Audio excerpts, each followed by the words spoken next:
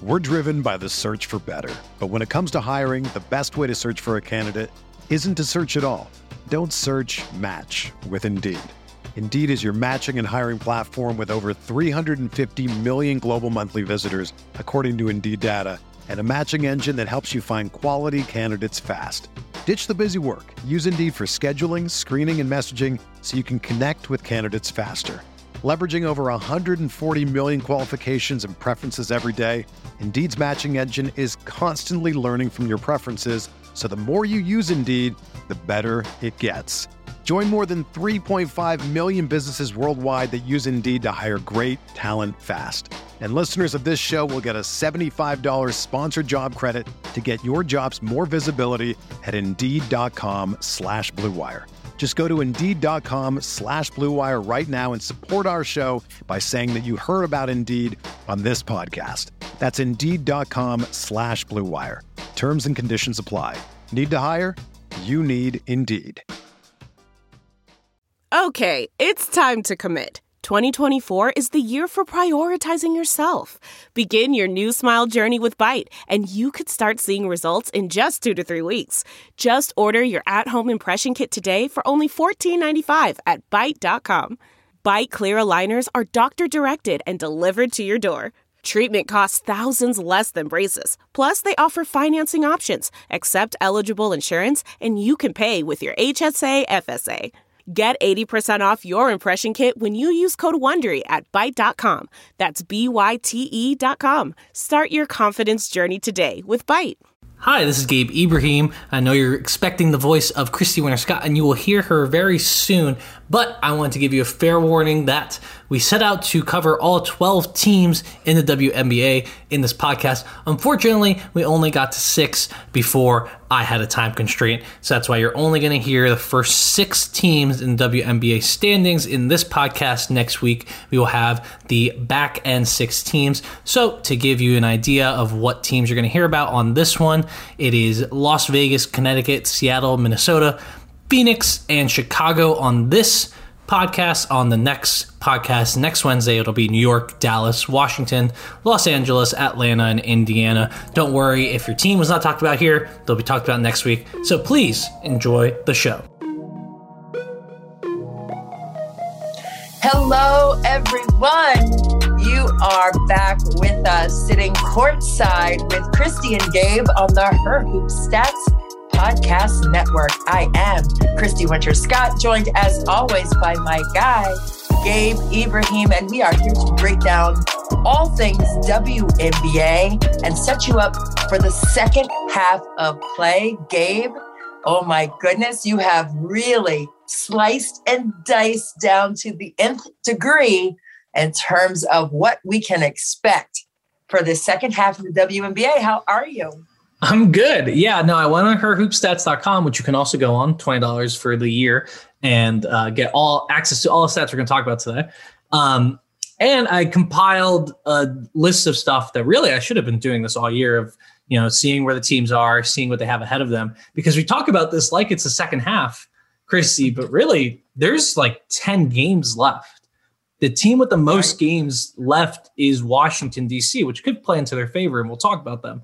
But they only have 12 games left. So really, we're not at a halfway point. We're at a 2/3 point, really. We don't have that much season left, and we're heading into the final stretch, and it feels like, the teams that have their identity, know who they are, know exactly what they're doing, are in a much better position than the teams who are trying to either integrate people, get healthy, any of those things that we'll talk about. I think it's a good chance for us to check in with every team in the league. So this is going to be a long podcast, dear listener. We're going to check in with every team in the league and just see what's going on, because we have to reset and get ready for this stretch run. And then we're going to be in the playoffs. And before you know it, the season's going to be over. So I want to get everyone ready and get into it and do all of that. But you can always keep up with the WNBA, with women's college basketball, with anything going on in the world of women's college basketball at Her Hoop Stats on Twitter, herhoopstats.substack.com to subscribe to our newsletter. And you can follow me at Gabe_Ibrahim on Twitter. That's the best way to reach me. And Christy, where can people find you?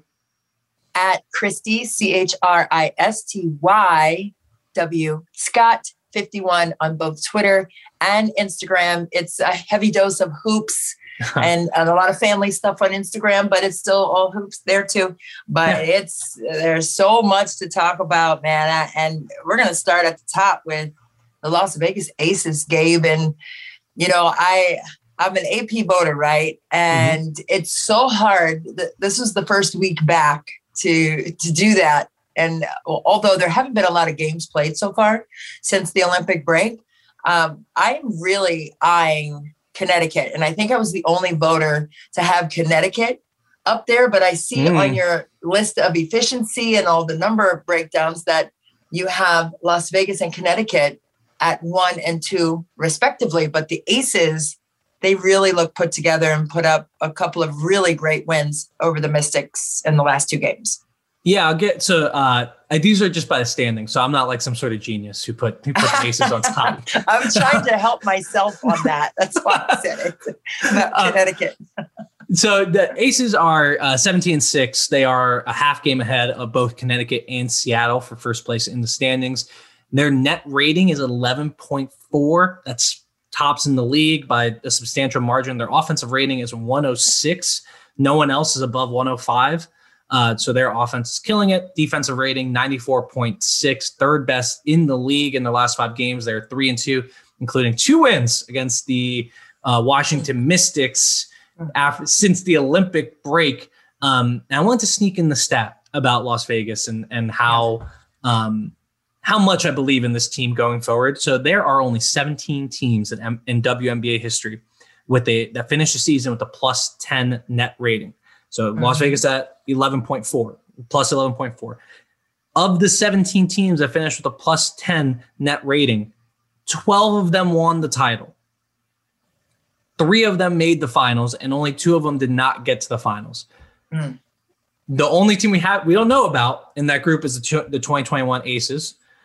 And the 2020 Aces actually had a net rating of above 10 and made it to the finals and lost. But this team, I mean, look, if they continue the pace they're at and they continue playing like this, it's pretty clear that they should reach the finals. It's going to take some sort of big upset for them to not reach the finals based on WNBA history. But Christy, do you have any concerns? Like what gets you going when you think of Las Vegas in terms of what they can improve on? Is there anything they can improve on? Well, I think they have found comfort in knowing that they have a switch, and when they flip it, things change. And that's what we have seen in them in their first 2 games here against the Mystics. And in that first game, coming back on Sunday, when they played Washington, they came back from a 21-point deficit. I mean, their only lead prior to the lead at the very end when Chelsea Gray hit that clutch shot with under 5 seconds to go was 3-2. The Mystics played great basketball. And even though there were some things that changed in the second half defensively, they were throwing some more double teams and 2.5 players, I like to say, at Tina Charles. Other players had to step up, but it was the offensive rebounding. It was their ability to get to the free throw line that saved them in that game. They had 21 free throw attempts. Washington had 9, and Mike Tebow was very clear and saying it's not about the officials. I'm not saying, well, they missed calls, although that travel, they did. I'm air quoting, against Aisha Hines Allen was quite questionable, but so was the one against Chelsea Gray, if we want to be honest. So it kind of balanced out, I guess, with that. But, you know, with their ability to get to their second chance points and their ability to get themselves to the free throw line, I mean, those are difference makers. And I think they know that they can rely upon that. And in their second game, I mean, Washington, Tina Charles said after the game against Las Vegas on Tuesday night that, hey, we look like a championship team in that first half. And in that second half, we just didn't play with the discipline that we needed to. So when you hear someone like that, like she knows, she even said, and she is not one to toot her own horn with her accomplishments, which we have all seen unfold in front of our eyes over her illustrious career. But she says, hey, I've won 3 gold medals. I've won championships in college. Like, I understand what it takes to win. So I know championship basketball, when I see it, I feel it.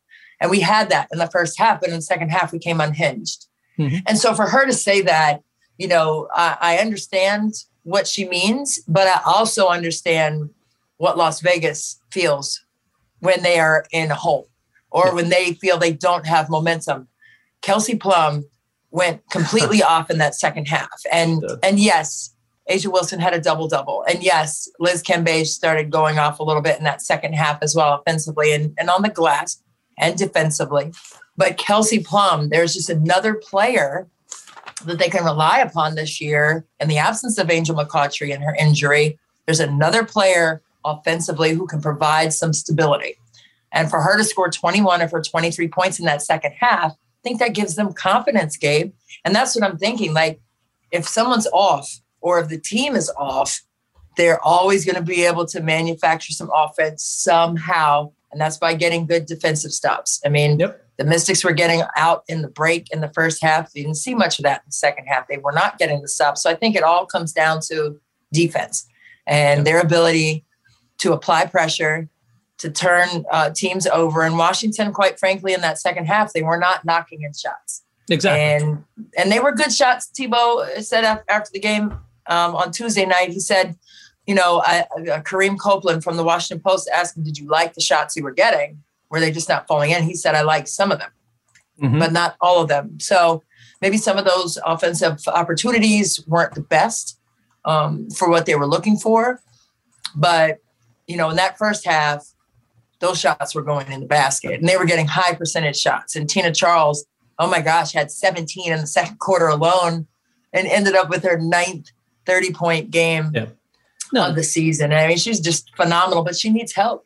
And it can't just be all about what Tina Charles is going to do for this team. And I just thought Aces, that they really took them. No. The Aces, I thought, just took advantage of that fact. You can't play. You have to play championship basketball for all 40 minutes, or else you're going to lose. That's the beauty of this team. This team is just you're not going to beat them unless you're playing extremely well. And that's just been their whole thing this season. I think they've really flipped that switch well. I am concerned that there's going to be some point where they try to go to flip that switch and it's not there. And we've talked about that it can happen. The thing that I think is a little different with this team, because that's happened to the Aces in the past, is they have a lot of versatility. They have a lot of players that, they're not afraid to say one game we're going to end the game with Dearica Hamby on the floor. Another game we're going to end the game with Kelsey Plum on the floor. If we have to switch things around to play whoever's hot, we're going to do that. I think Bill Laimbeer has done a great job of being versatile despite sticking to their core identity on this team. And that's something that was a big criticism of Laimbeer. And I think I'm not sure he's changed anything, but he's certainly experimenting a lot more with these different lineups.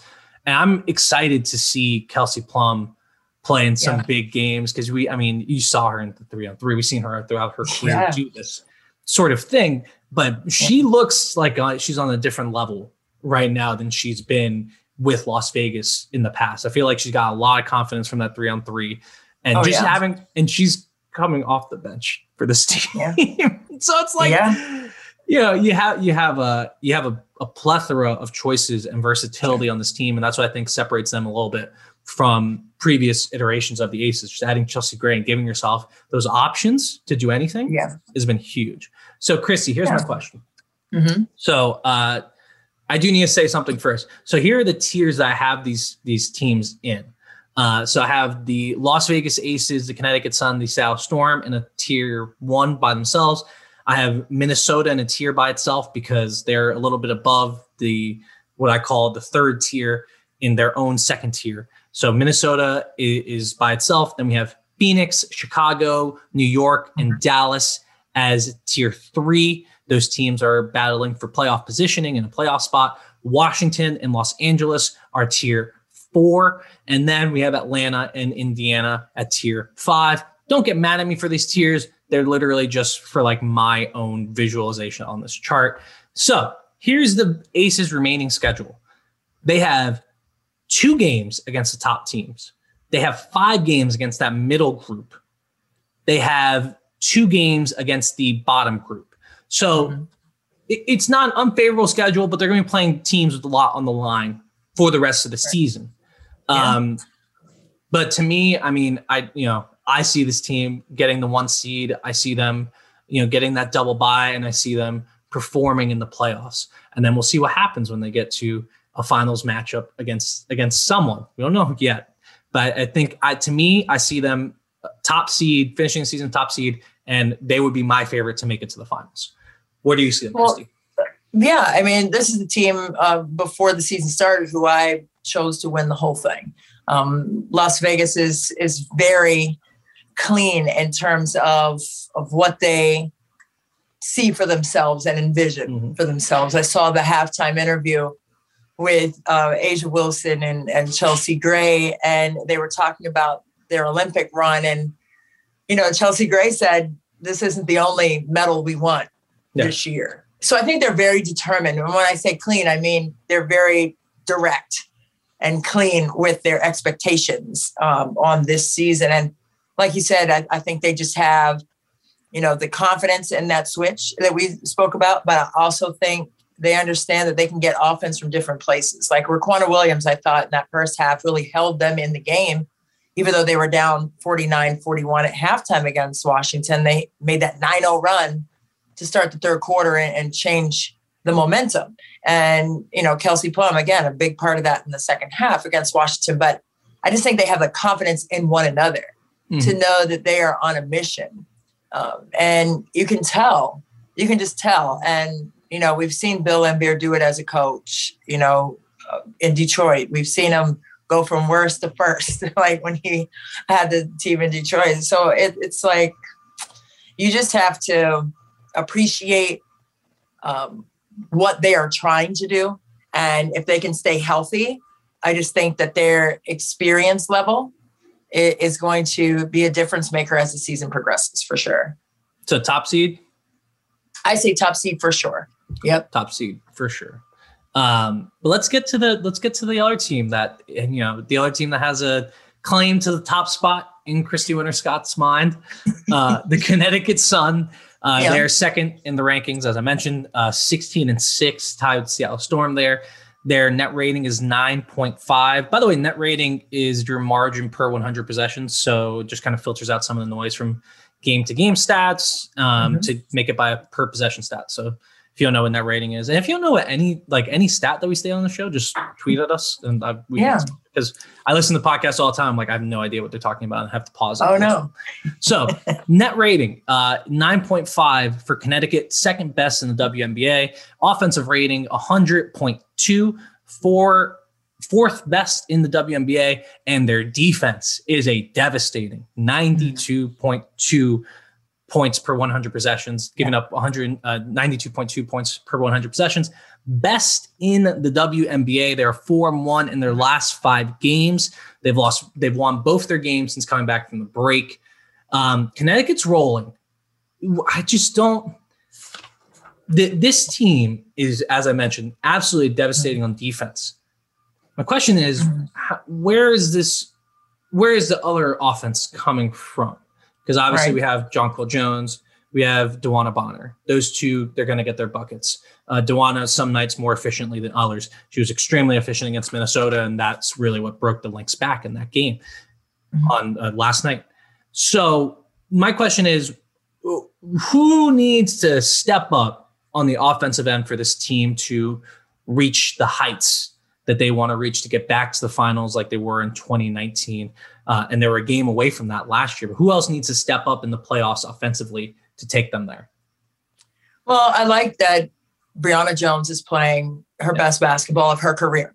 I think that she is a stabilizing force inside, and a big reason why they are the top team defensively in terms of their efficient numbers there. But Jasmine Thomas, to me, is the one who needs to remain offensively consistent for Connecticut.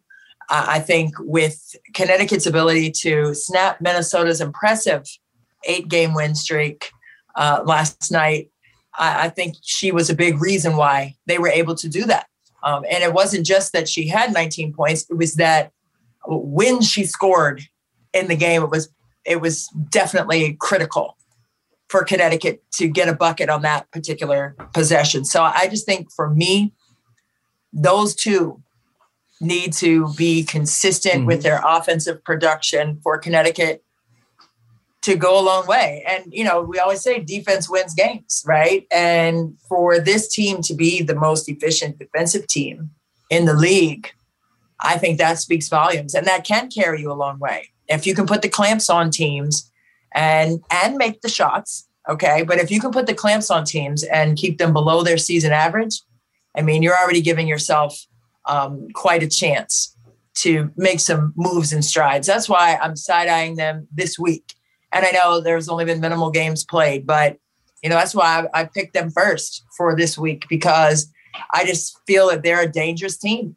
When they have all things clicking, that's a tough team to beat. They have size, they have speed, and they defend.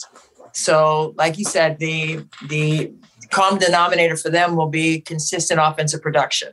Mm-hmm. And they're getting it pretty much everywhere else, but Jasmine Thomas and Brianna Jones need to be bringing it every single night. Like, there can't be any wavering in that. No wavering in that. No. They need the DMV girls to step up there with those two.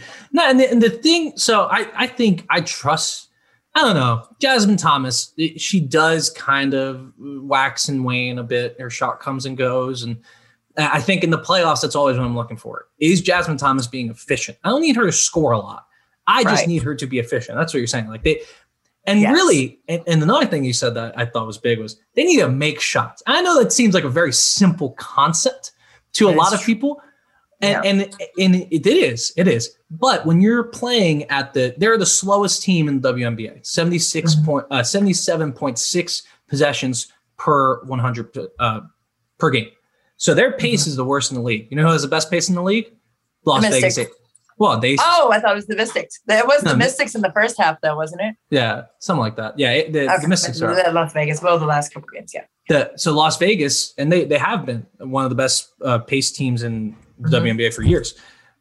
That's the team you're playing against, right? Like if we're mocking out of finals right now, you got to figure out a way to make shots against Vegas and keep them in check from not going in transition. Because that's something you don't want to get in. You don't want to get into that game. So it's going to be about efficient shot making. You can win the game 70 to 60, right?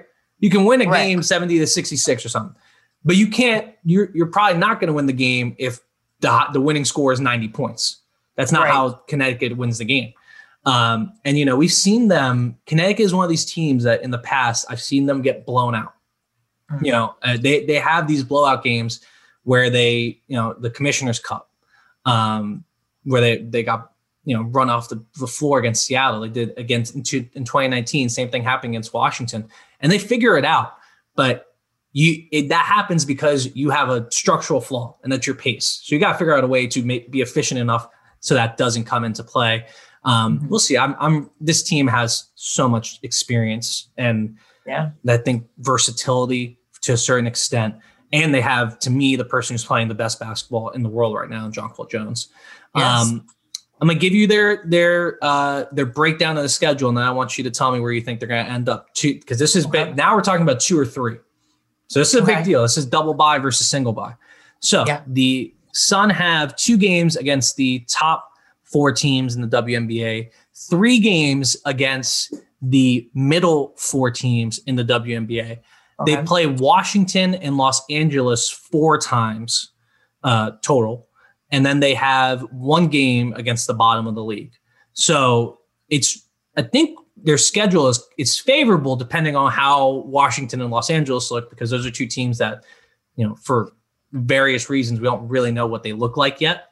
But I think it's a pretty favorable schedule. So I think they're going to be able to snag that 2nd seed over Seattle. But what do you think? Man, I think if they continue, it's a tough question because it's all based upon, number one, health. Like every question is gonna be based upon that, right? But I also think it's based upon consistency and efficient offense. I think that Connecticut is going to bring it on the defensive side. I'm going to go ahead and give them the edge, and I know Seattle beat them, so. Don't tweet at me and say, hey, Seattle blew the doors off in the Commissioner's Cup. Yeah. I get it. I understand. However, I just think if they can be at their best, when it's time to be at their best. That's going to be a tough train to stop in the absence of the A train, Alyssa Thomas. Like, they don't even have her on the floor. I think that they have enough at their best to be a 2 seed. There, I said it. And you can tweet at me if you want to. I can just block you and not say anything. I think they have less reason to rest people, and we'll talk about that in a second with Seattle. I just think, this team has proven remarkably healthy. DeWanna Bonner, at the risk of, I'm knocking on wood, she doesn't tend to get hurt. Doesn't get hurt very often. Think of those John Paul Jones. Like, these players, they have found a way to play that is not that detrimental to their body. So I think they have a little bit less reason to rest and more reason to take each of these games seriously, especially because they really want to. They want to get that double bye. They have not been in that situation, so they want to get it. And I think they will. Is my personal prediction, because the Seattle Storm have taken this time to rest Sue Bird and Brianna Stewart. Brianna Stewart just had a child in early August, which is adorable and fantastic for her. And she should feel free to take as much time as she needs to hang out, because this is a special moment that she didn't really get to enjoy as much, because she had to go right to the Olympics. And Sue Bird's resting because Sue Bird's 40. No offense to 40-year-olds, but if you're 40 and you're listening to this, you probably also need rest. Take a break. It's so true. Those two players are resting. This team is obviously still very good. 16-6, just a half game behind Las Vegas for the top spot in the WNBA. Their net rating is 8.0, third best in the WNBA. Offensive rating 104.7, second best in the WNBA. Defensive rating 95.2, which is the fourth best in the WNBA. They're 3-2 in their last 5 games. They've only played 1 game since the break, lost in overtime to Chicago. Really valiant, courageous effort from Jewel Lloyd, who is, I love Jewel Lloyd. And she should, I would take a break for her when the other two get back, whenever that is. So Seattle, though, obviously this team is very different from past years, right? I'm just a little concerned about the depth on this team. I'm not sure how much I believe in it. And I don't know if I'm trying to find problems, right? Because you have Sue Bird, Brianna Stewart, and Jewel Lloyd. That's probably enough. But how concerned are you about this team's depth in terms of players you can trust in the playoffs? Well, I think, when you have players who know how to win, who have won over and over again, 2 of the last 3 championships in the WNBA have gone to Seattle. So I just think when you have that level of confidence from winning and knowing what it takes, I think that, yes, you will need the depth, but I also think that's such a huge factor in winning is the mindset and the ability to understand that what it takes. And their offensive efficiency. I mean, they're second, like you said, in offensive rating. They can flat out score the ball and put the ball in the basket. It's basic, like you said earlier, too. But that team, they know where their spots are on the floor. And Sue Bird knows where her teammates' spots are on the floor. They're just really at a strong level of understanding of themselves and who they are. And I just think that they have enough. I think they have enough depth. I think, with Ezzy Magbagor, I just think I love her game and the upside of it. She's so young, but she is just so gritty and she knows how to get the job done. I just think they have enough depth, but, health again will be a situation for all teams. But I just think that the mental makeup of having won before and the experience of Sue Bird running the show, it's hard to count them out. I will put it that way. And I don't care if they go 6 deep. I think their mental metal carries a little more weight than depth does, if that makes sense. Sure. No, I agree. And my concern is, I think if I was sure it was 6 deep, I probably wouldn't be asking this question because obviously we have 3. Obviously, we have 3 deep: Bird, Lloyd, Stewart. Right. I'm going to throw Russell in there as someone I trust in the playoffs. I've seen her do it. Yeah, I like Russell. Jordan, Canada, I have a bit more reservations about just because she doesn't shoot. It's just not her. That's not her game. That's not what she does. She's the rim, though. She gets to the rim, but I'm a little iffy on her. But if we want to count her, that's fine. So we have 5 players that we distinctly trust. Who else on this list is it? Is it Katie Lou Samuelson? I haven't seen Katie Lou Samuelson in a big game since she was in college. Epiphany Prince. I mean, she's a bucket getter. We know she's a bucket getter. She's been in this league for a long time, but she's getting up there. So I'm not sure. I haven't seen her do it recently, right? So that scares me a little bit. Stephanie Talbot, Kennedy Burke, Ezzy Mabigor. Probably Ezzy is. What is she, 20 now? Is she? I think 20? she just turned 20. Yeah, she just turned 20. That's a lot to put on a 20-year-old in terms of I need you to be this player that I can trust for 30 minutes in a playoff game. So that's my only issue. I think you're right in the end, right? Like when you have those 3 players that have been there and done it so much and really play in a way that empowers their teammates. Yeah, you probably have enough. But if Seattle does not make it to the finals or win the finals, I think that'll be a question that comes up for this organization is what are we doing down the line here? Like what do we really have behind these players and how do we retool it? And maybe it's as simple as he grows, Katie Lou Samuelson grows. I wish we got to see Katie Lou Samuelson 3-on-3 because Lord knows what happens with that confidence. But that's, it's Seattle though, like you said, it's Seattle. So they'll probably, based on history, they'll probably be there at the end. And the confirmation for me was the Commissioner's Cup because I had written Connecticut in because I thought that those 3, Bird, Stewie, and Jewel Lloyd, were just coming back from Tokyo. They have not had the continuity with the team for more than 48 hours. I'm like, they're going to be out of rhythm. And they came out there and blew the doors off. So, I mean, that's why we prognosticate, right? That's what we think and whatever. But, I mean, my answer is kind of predicated on that performance too. Like just when you think, well, maybe they're tired. Like, I don't know, like if they're going to have that chemistry. Well, that bag was on the line. I tell you what, I just love 30K. 1, 2, 3, 30K. 1, 2, 3, 30K. I just love how Sue Bird, when she was asked how heavy the trophy was, she was like, not heavier than that bag of money you're going to take home. That was perfect. But I just, they just find a way. They jump the ball up, and then all of a sudden they're in this attack mode. They're in this win mode. And you can't equate that to anything else. No, yeah. And as we saw that, it is clear that they do always have, like Las Vegas, they have all 3 of these teams at the top. That's what separates them, really, is they have a switch. They can just flip it. On off nights, most of the time, they can just hit that switch and then boom, they're right back to being these world-beating teams. I'm going to tell you Seattle's schedule. So they have 1 game against the top teams.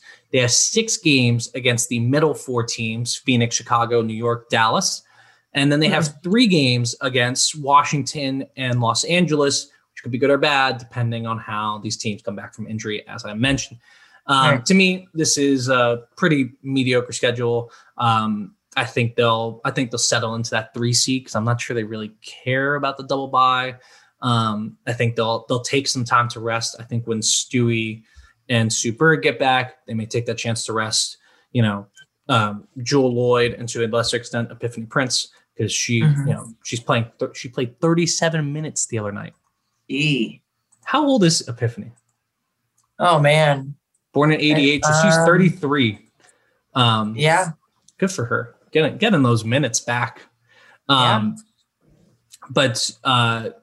So I'm guessing they're going to rest. So my prediction for them is a 3 seed. What about you?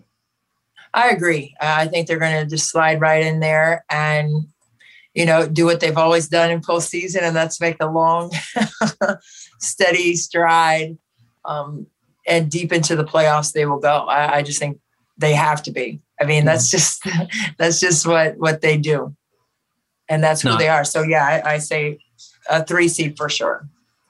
Yeah, no, I think so too. So we have those top 3 teams as a top tier that I have personally is those 3 teams. And I think it's pretty. It's that those 3 are your ironclad list of true championship contenders. They don't need any upsets to make it. If they make it, there was no upsets involved. They just made it. Right. Now, that does mean that one of these teams is going to have to play the other in the semifinals, which is always great.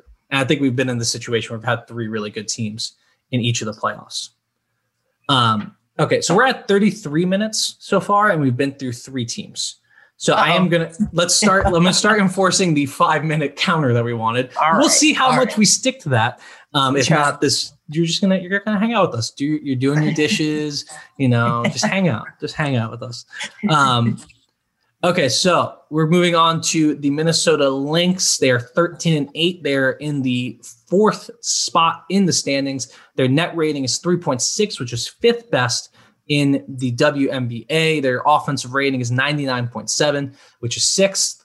And their defensive rating is 96.1, which is 5th.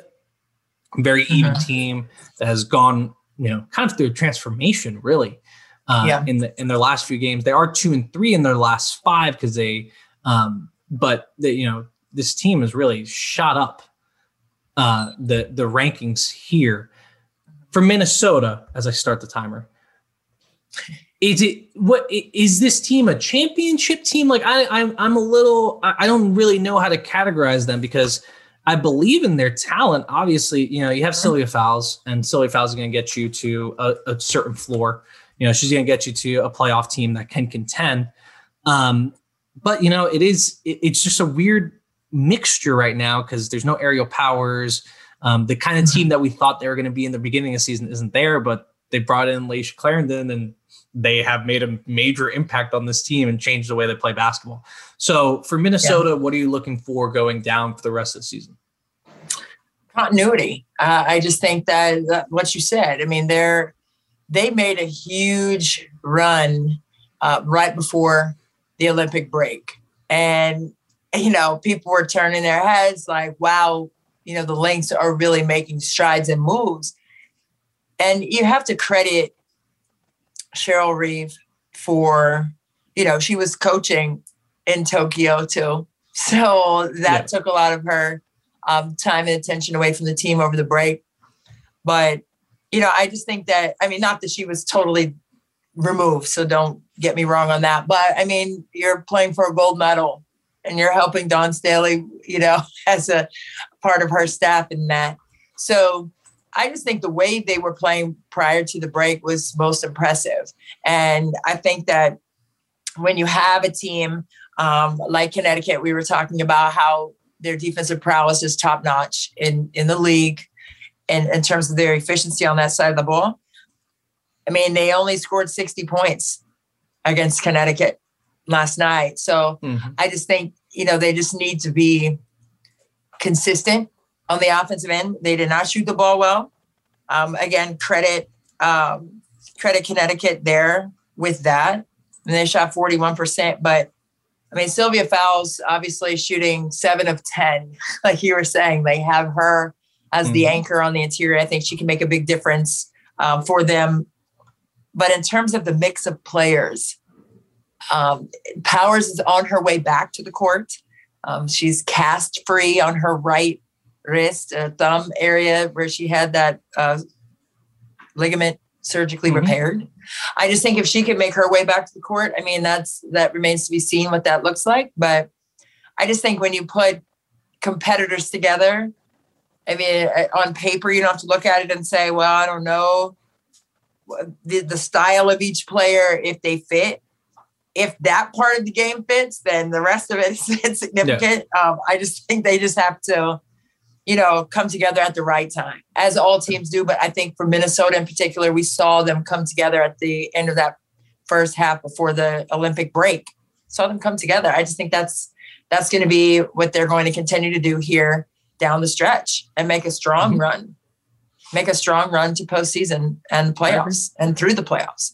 Yeah. Also, I had it wrong. Obviously, they're 4-1 in their last 5 games because they had a 7-game winning streak coming into the break, and they lost their last game against Connecticut. But I thought that game was interesting and instructive because, you know, I don't remember who said this on the broadcast, but someone said these are the 2 hardest playing teams in the WNBA, and I totally agree with that. Agreed. And I know it sounds like a cliche, but they do playing hard. There's a difference between everyone plays hard in the WNBA. These 2 teams just they have a lot more activity. They're a lot more active, especially on defense. And I really appreciate that. I think that's what has driven them through the last 8 games, really. But what I found interesting was that Nafisa Collier had a tough night. I think she only had 6. She only had 6 points. Yeah, she had 6 points, 3-7 shooting. And in the post game, Cheryl Reeve called her out by name. She said, one of our best players was complete no-show tonight. And I thought, you know, I think on a lot of teams and a lot of organizations, that could be a sign of trouble. I think on Minnesota, that's a sign of success. I think Cheryl Reeve knows how to push those buttons for Nafisa Collier to get her going into this playoff run. And I hope it works because, you know, as great as all these players are, as great as Kaylin Pride is, as great as Alicia Clarendon is, you know, Damiris Dantas, Sylvia Fowles, to me, this team still goes with Nafisa Collier. She needs to be the superstar that we know she can be every night. That consistency has to be there every night. And if it's not, then I think this team could run into struggles, but I'm hopeful that it can get going as we run. I have our 5 minutes on the Minnesota Lynx. That still gives us time, though, to talk about their schedule. They have 3 games against the top teams in WNBA, 2 games against the middle 4 teams, 3 games against Washington and Los Angeles, and then 3 games against Atlanta and Indiana. To me, they have a pretty good schedule with those Atlanta-Indiana games, and depending how the Mystics, when they run into the Mystics or the Sparks, those are all pretty favorable matchups. So I think they'll maintain their spot. I don't see them hopping over Seattle or Connecticut or Las Vegas. I don't see them falling behind these other teams because I just don't. Yeah. I think they're better. I think they're just better. I think I trust their talent more. I trust their coaching more than I trust the other teams. No shade to them. Minnesota has one of the best coaches of all time in basketball history and one of the best centers of all time in basketball history. So I trust them. I think they'll end up with that first round bye at the 4 seed. Yeah, I agree. I just think, you know, in that game when she said, you know, one of our best players, you know, had a tough night shooting, but only 3 players for Minnesota shot over 50% from the floor. And thank goodness for Sylvia Fowles, which is why they shot 42% for the game, because she shot 70%. But yeah, I mean, it's got to be a collective effort and everyone's got to be clicking at the same time for them to be successful. And they have to obviously put up more than 60 points for a game. That's got to be something where they come together and they just have to knock in their shots. I mean, it comes down to simplistic math, like football and basket. But I definitely think they're a lock for number 4. I'm pretty confident in them too. We'll see how those 4 teams shake out, because I think those are top 4 teams in everyone's power rankings. But it'll be interesting to see what happens in terms of who shakes out, who really wants those double buys. And you know, obviously what we're saying now may not come to pass. Let's get into the meat here, the meat of the WNBA and the teams that are fighting for a playoff spot. And I did a very brief survey of WNBA history over the past 5 years. And it seems like you're going to need to win about 44% of your games to make it to the playoffs. The Mystics got in with about 40% last year, and that number has gone up to like 47% in 2016. But about the average is about 44%. So you're going to need to win probably around 14 games. Doesn't mean a team that wins 13 games can't get in. It doesn't mean a team that wins 15 games is definitely going to get in. But it's just that should be your benchmark if you're looking at this from a standings perspective. You get 14 wins. all of these teams are below 14 wins. So we'll start with the Mercury, who are in 5th place at 11-10. They're a half game ahead of the Chicago Sky, 2 games back of the Minnesota Lynx. Their net rating is -0.8, which is 7th best in the WNBA. Their offensive rating is 99.5, which is 7th best in the WNBA. Their defensive rating is 100.3, which is 8th best in the WNBA. Obviously, their numbers are lower than where they are in the standings, which tends to mean there's going to be some regression for the rest of the way when you're looking at these teams. That's what those rankings, in my mind, mean. But they do also have Diana Taurasi back. They're 4-1 in their past 5 games.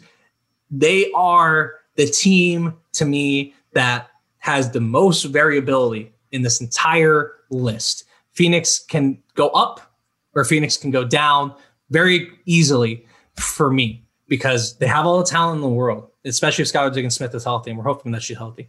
But Skylar, Brittany Griner, Diana Taurasi, right? Like, that's a big 3 to be a big 3. They have a lot of talent, but they have also had struggles with injuries, with just not being, in sync. They haven't really had that chance to get in sync. So with Phoenix, do you think they go up or do you think they go down here in the last few games of the season? I hate that Skylar Diggins-Smith went down with that ankle injury in the first quarter, right ankle. She didn't come back in that game, but I love the fact that Brianna Turner had a double-double. So it's kind of a double-edged sword there with factoring in where they're going to get their production from on the offensive end. I mean, clearly having a healthy Diana Taurasi is never going to be a bad thing. And for her to combine with Griner for 47 points against the Fever, and they had to grind that game out. I mean, the Fever, we'll get to them, but I mean, they gave them a game and a half. Like, they gave everything to the cause of winning, but fell short by 4. But with what you said in terms of their balance and can they sustain a level of efficient production moving forward, I think they can get better with it. I just think they can get better with it. I think, yes, they won the game, but sometimes it's not like who you're playing, it's how you're playing. And I think that they struggled in stretches against Indiana. I think Indiana really applied some toughness and some grit on the defensive end and forced them into doing things that they didn't want to do, and some counter actions that they really didn't want to go to. And but they ended up winning. Phoenix did. But I think what you're asking is, can this team maybe ease up into the top 4? And I wouldn't question that. I would not be surprised if that were the case. I think obviously Skylar Diggins-Smith needs to be healthy. I don't know how severe her right ankle injury was, but hopefully not too bad. I hope it won't keep her out for too many games to lose that kind of continuity and rhythm and chemistry with the team. But I think I wouldn't be surprised if they improved and catapulted themselves into the top 4. See, I wouldn't be surprised if they start losing a bunch of games and actually end up in a fight for a playoff spot, to be honest. Because of Skylar's injury? Yeah. Well, any injury. Okay. That's the thing with this team. And, I talked about the depth with Seattle, but their players have been, remarkably healthy, outside of the Achilles for Brianna Stewart. Like, most of their players don't miss even like that many games in a row. And for Phoenix, it's kind of been the opposite. Like, last year, Brittany Griner left the bubble, and she looks great this year. She does. Diana Taurasi's been hurt the last few years, and she gets nicked up. And it's like, okay, let's say Skylar Diggins-Smith misses, a game or 2. Let's say Diana Taurasi misses a game or 2. Can Phoenix win those games where those players don't play? And if those injuries last 3 or 4 games, they only have 11 games left. So to me, that's the problem with Phoenix is like, I'm just not as confident in their health. And if I was, I would be higher on them moving up. But because their health is questionable to me, and we still haven't seen Bria Hartley. If Bria Hartley comes back, this team is completely different. If she can come back and play at a high level, this team, I look at it very differently. But the fact that, if let's say Skylar Diggins-Smith is hurt, I love Shea Petty. Shea Petty was the very first WNBA player I ever interviewed. I don't want her starting in the playoffs. I love her. I really do. Like a sincere, and she can do a lot. And I would love to have her as my backup point guard in the playoffs. But I don't want her to have to start heading into these big playoff games that are going to decide where we are in our standings, or even if we make the playoffs. So that to me is scary. Is very scary for Phoenix. And I would probably bet on the other side of them moving down the rank, because I still think they'll make the playoffs, because they got enough going on to get there. But I don't know. They may be on the road to start the playoffs potentially. Here, I'll give you their schedule so we can make a more educated guess here as the timer goes off. Yeah. So their schedule is, they have 3 games against the top 4 teams in WNBA, 3 games against the middle 4 teams in WNBA, 1 game against Washington or Los Angeles, and 4 games against Atlanta and Indiana. They're going to need all 4 of those games. I'm just going to say that right now. They're going to need all 4 of those games. If they can get all 4 of those games, then I think they're clearly in. They'll have 15 wins. They'll be in a good position. But that it is a little scary to me. What do you think of? Give me a prediction. Do they end up at 6 or higher or lower? I mean, they're at 5 now. Excuse me, they're at 5. 5, yeah. I think they can end up at 5. I think they can stay right there. I know, Skylar Diggins-Smith, I mean, that's 19 a game. I mean, 19 points per game for her. That's missing a lot. Taurasi did have 7 assists against Indiana last night. So, I mean, yes, she's a bucket getter, but she can also, pass those no-lookers. We saw that too. She has skills. Let's not sleep on her playmaking abilities, as well as her ability to knock in shots. So, I don't know. I don't think they free fall, but I think they can stay right there. I think they can have other players step up in the absence of Diggins-Smith if she misses a handful of games there. I think they have enough competitive mettle to get the job done and get them to at least maintain where they are, if not move up. I don't know. I think sometimes that inspires you to dig a little deeper. Yeah. So I kind of tend to lean that way more so than Skylar's out. I don't have it today. Like I just think fair enough. I think they can get it done. Yeah. Or better. 5 or better for them. Okay. 5 or better. I'm going 6 or worse for them. Okay. Although I do love Brianna Turner. At some point we're going to have a very love her game. She's a difference maker, and no one talks about her enough. I put her in my Olympic article as someone to consider, because I think she'd actually be perfect for that. I do too. 10 points, 11 boards against Indiana. I mean, she's a toughie, and she just does what she needs to do. The perimeter defense is fantastic for her. Yeah. Let's move on to a team whose perimeter defense is actually really good, despite what we thought at the beginning of the year. Chicago, the Sky, are in 6th place. They are 11-11. They are a half game back of Phoenix. They are a full game ahead of New York in the standings. Their net rating is a 4.0, which is the 4th best in the WNBA. So if they regress to their mean, they'll be a little bit higher. Unfortunately, their offense is at a 97.1 offensive rating, which is tied for 8th in the WNBA. Defense, though, 93.2, which is the 2nd best defensive rating in the WNBA. Actually, our friend Richard Cohen had a neat little stat that they just basically flip-flopped from last year.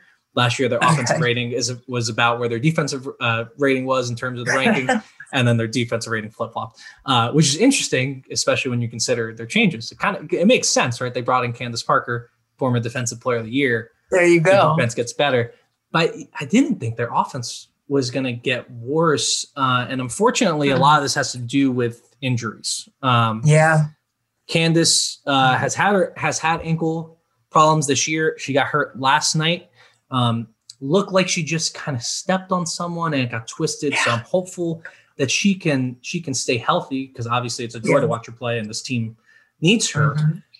the thing is, I can't figure out what the problem is with this team. And because there is something, because when you watch them, it's like they're just fun and they're great to watch, but they just are missing a little something, and I can't quite put my finger on it. Because Sloot's playing great, 9.3 assists per game. Quigley's been back and playing amazing basketball. Kalia Carper has been fantastic. And then you have and we're I guess Diamond the Shields is, she's been up and down. Maybe that's it. Yeah. But have you sensed that too? Have you sensed that there's a little something off with this team? I just think it's the push and pull of injuries. I just think that, at the beginning of the season, they all played together and then they were all out with injuries. Yeah. I mean, Quigley and Parker were out for a long stretch of time. And then, you had Steph Dolson, who was in and out because of the 3v3 competition, and the gold medalist. And I love the 3x3 gold that she won. But there was some push-pull and the lack of rhythm that they had with each other. And when you add a player like a Candace Parker to the mix, I mean, it changes your dynamic. And I'm not saying that in a detrimental manner, okay? But then, okay, she's out for some time. You're trying to get used to her. She's in training camp, boom, boom, boom, boom, plays in that first game, and then out for a stretch. And then you saw them trying to gain some traction right before the Olympic break with the chemistry, right? So I don't think it's like the pieces that we're trying to stick together in this Chicago puzzle. I think it's more they need time to play together, right? And they haven't had the opportunity to do that because of all these X factors, with the injuries, with the in and out, with the 3v3. And I just think, for Quigley right now to be playing amazingly, like you said, I mean, she had 27 points in 26 minutes last night against Dallas. But, obviously with Parker not coming back, Kalia Copper also went out with an ankle injury, but she came back. Parker had that ankle injury and did not return. So it's that kind of thing. It's like a microcosm of their entire season is the push-pull of the injuries and players in and out of the lineup. Yeah, no, and maybe that's it. Maybe they just haven't had the continuity, but they're going to need to find it in a hurry. There's not, again, like we said, for all these teams, there ain't that much more season left. And they have, in my opinion, the hardest schedule remaining. They have 6 games against those top 4 teams that are all playing for something. They have a game against the middle tier, which are all going to be playing for something. They have 1 game against the Mystics and the Sparks, and then 2 games against Indiana and Atlanta. So, you're going to have to scrounge up 3-4 wins there, maybe even 5, who knows? But the other thing that's kind of hanging over the head of this team is what happens next year. All of the Courtney Vandersloot, Allie Quigley, Stephanie Dolson, Kalia Copper, Diamond the Shields, Astu Dorr Falls, Lexi Brown are all free agents. I just named most of the team. I was going to say, that's the whole group. That's the whole team. Oh, man. So it's like they got to get it together because they have a really tough schedule ahead of them. They have this pall hanging over their heads of what's going to happen next year. Are we all going to be back here next year if we underperform? And they have teams breathing down their neck in New York and Dallas. So they're going to have to get it together. And if Candace is hurt, and I'm knocking on wood. I don't want that. Yeah, I hope it's not bad. That was terrible to watch. For my soul, last night was tough injury-wise. Skylar went down. Talk about NECA. NECA came back into the game, but Candace also went down. It was just really tough last night. But if Candace even missing like a game or 2, that puts you back so far, right? Like that pushes your whole schedule of getting back into form back. So I don't know. To me, I think I'm hopeful. I'm gonna be hopeful. Take the hopeful view. I think they'll move up a little bit. I think they'll end up in that 5th spot. I think they'll go past as the timer goes off. I think they'll move past Phoenix because they do have all this talent. Their net rating and their Pythagorean theorem, whatever, says they should be better. So I think they're going to be better. But I'm really concerned about the injuries and the chemistry. Yeah, I'm just concerned about the health. I think if they can get on the floor together, I mean, that's going to be a crazy group. If they can come together at the right time, that could be a combustible playoff situation for Chicago. It'd be fun. In a good way. Yeah, it'd be really fun. Well, Gabe, we try to put a timer on this first half of teams, but we love talking about the WNBA so much. We're going to go ahead and split this up into a second half. Next week, we'll cover the other 6 teams in the WNBA because I know that you and your wife are moving. Yes. So I don't want, happy wife, happy life. We got to keep that notion going too. And, you have things to do, and we will gladly come back and chop up the second half of all the WNBA action leading to the playoffs right here on the Her Hoop Stats Podcast Network. Gabe, it's been fun as always. Look around. You can find cars like these on AutoTrader. New cars, used cars, electric cars, maybe even flying cars. Okay, no flying cars, but as soon as they get invented, they'll be on AutoTrader. Just you wait. AutoTrader.